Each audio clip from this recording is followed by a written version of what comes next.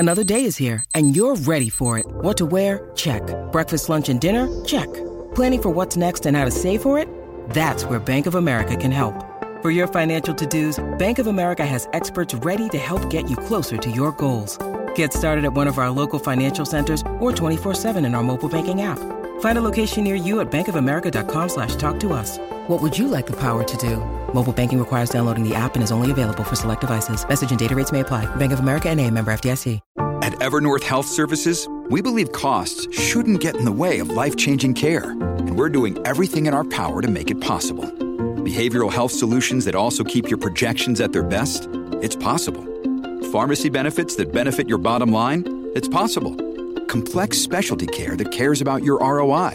It's possible. Because we're already doing it. All while saving businesses billions. That's Wonder made possible. Learn more at evernorth.com/wonder. This is Optimal Startup Daily, episode 301, SMS First Startups by Ryan Hoover of ryanhoover.me. And hi again, I'm your host. My name is Dan, and I'm here every single day reading to you from some of the best blogs on entrepreneurship. And now let's hear from Ryan Hoover as we optimize your life. SMS First Startups by Ryan Hoover of ryanhoover.me. I recently wrote about email-first startups and the benefits of building and launching a product on this medium. The post generated a lot of discussion as others contributed their opinions and examples of startups founded with this approach. As a follow-up, I'd like to explore SMS. The name itself sounds archaic, short messaging service, but SMS still has its place in the world. In fact, I argue that SMS is one of the most underutilized, underappreciated mediums today. SMS-first startups exhibit some of the same benefits as email-first startups, easier to build than a complete web or mobile app using services like Twilio. Fakeable, as asynchronous communication enables creators to delay building actual functionality. Ubiquitous and accessible to anyone with a phone, even for the large population of non-smartphone users, and forces focus on a specific use case due to the medium's inherent constraints. But SMS products also have their own unique advantages, enabling startups to, 1. Cut through the noise. The average smartphone user in the US has 41 apps installed.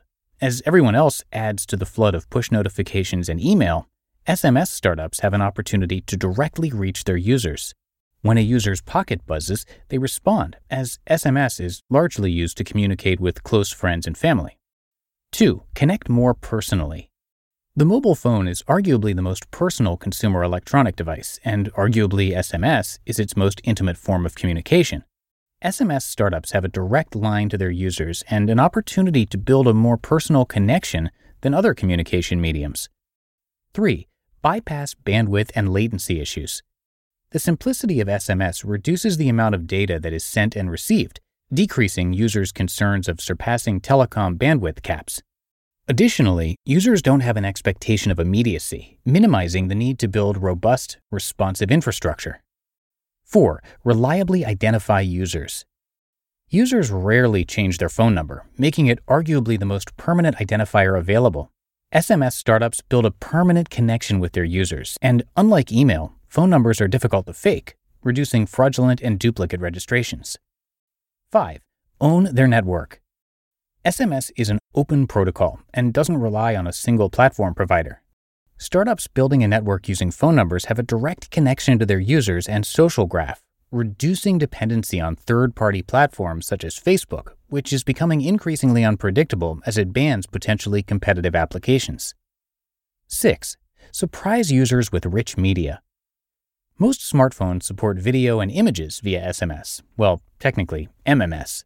The web, mobile apps, and even email is full of imagery and animation that we've come to expect. However, SMS is not, as it's largely used for text messaging. SMS startups have an opportunity to delight their users with unexpected, rich media. And 7. Reach a broad audience.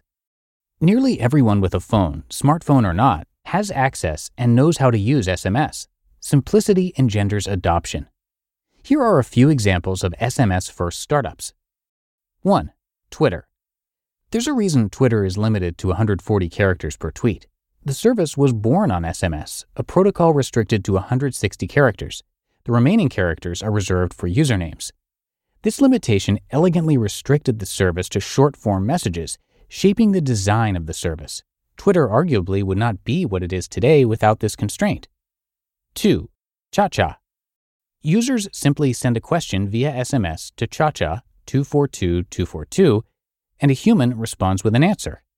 Cha-Cha was able to relatively quickly build and validate its offering using manual processes without investing in sophisticated natural languages processing, NLP, or other costly technical functions. 3. Dodgeball. This early location-based service enabled users to text their current location, and in return, the service would respond with nearby friends. Dodgeball cleverly used SMS to connect people together in a pre-smartphone era. 4. GroupMe. The group messaging service was born at the TechCrunch hackathon, and within 24 hours, the team built a working prototype using SMS, garnering a fair amount of positive attention that eventually led to the formation of GroupMe as we know it today. And 5. Venmo. This peer-to-peer payment service launched lean, leveraging SMS as a means to communicate and authenticate the exchange of money between friends with a simple text. For example, pay Bobby $3 for the delicious coffee. SMS certainly isn't without its own challenges. Not everyone can send and receive SMS messages free of charge. That's one of the primary drivers of the explosion of messaging apps. SMS startups have limited analytics, reducing their insight into the behavior, e.g., when did they view the message, and context, e.g., what platform are they on, of the user. Of course, the medium itself is very limiting, and while this can be a good thing, as I've argued, it also inhibits the capabilities of the product. Despite these limitations, don't discount SMS as an invalid strategy. Consider how your startup might use SMS to validate your product quickly and build something truly unique. New innovations and platforms create new possibilities, often concealing opportunities hidden within familiar technologies. As everyone looks in the other direction, consider how old technology can be used in your product. You just listened to the post titled SMS First Startups by Ryan Hoover of ryanhoover.me. When it comes to hiring, don't go searching for the one. Just meet your match with Indeed. Indeed is your matching and hiring platform with over 350 million global monthly visitors and a matching engine that helps you find quality candidates fast. Ditch the busy work. Use Indeed for scheduling, screening, and messaging. 93% of employers agree.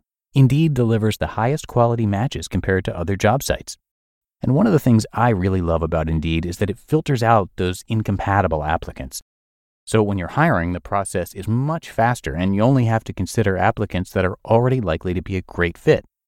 And listeners of this show will get a $75 sponsored job credit to get your jobs more visibility at Indeed.com/startup. So just go to Indeed.com/startup right now and support our show by saying you heard about Indeed on this podcast. Indeed.com/startup. Terms and conditions apply. And thanks to Ryan, who is the founder of Product Hunt, a must-read site for those in the tech and startup industries. It's kind of like Reddit, but for new products and much more. He contributed to Nir Eyal's book, Hooked, and by the way, I will be featuring a post from Nir tomorrow. And he's an investor as well at Weekend Fund. The website is weekend.fund, where he and his partner help early-stage startups around the world with the one thing that most new businesses struggle to get, money. They provide checks for anywhere from $75,000 to $200,000 and help founders with product, community building, and more. Again, you can check all that out at weekend.fund. And Ryan is actually featured across a couple of our shows, so if you like his style and this format of blogs being narrated to you for free, check out our other shows by searching for Optimal Living Daily wherever you're hearing this. But that's going to do it for today here on Optimal Startup Daily. Hope you enjoyed this post, and thanks so much for being here. I'll see you back here tomorrow, where your optimal life awaits.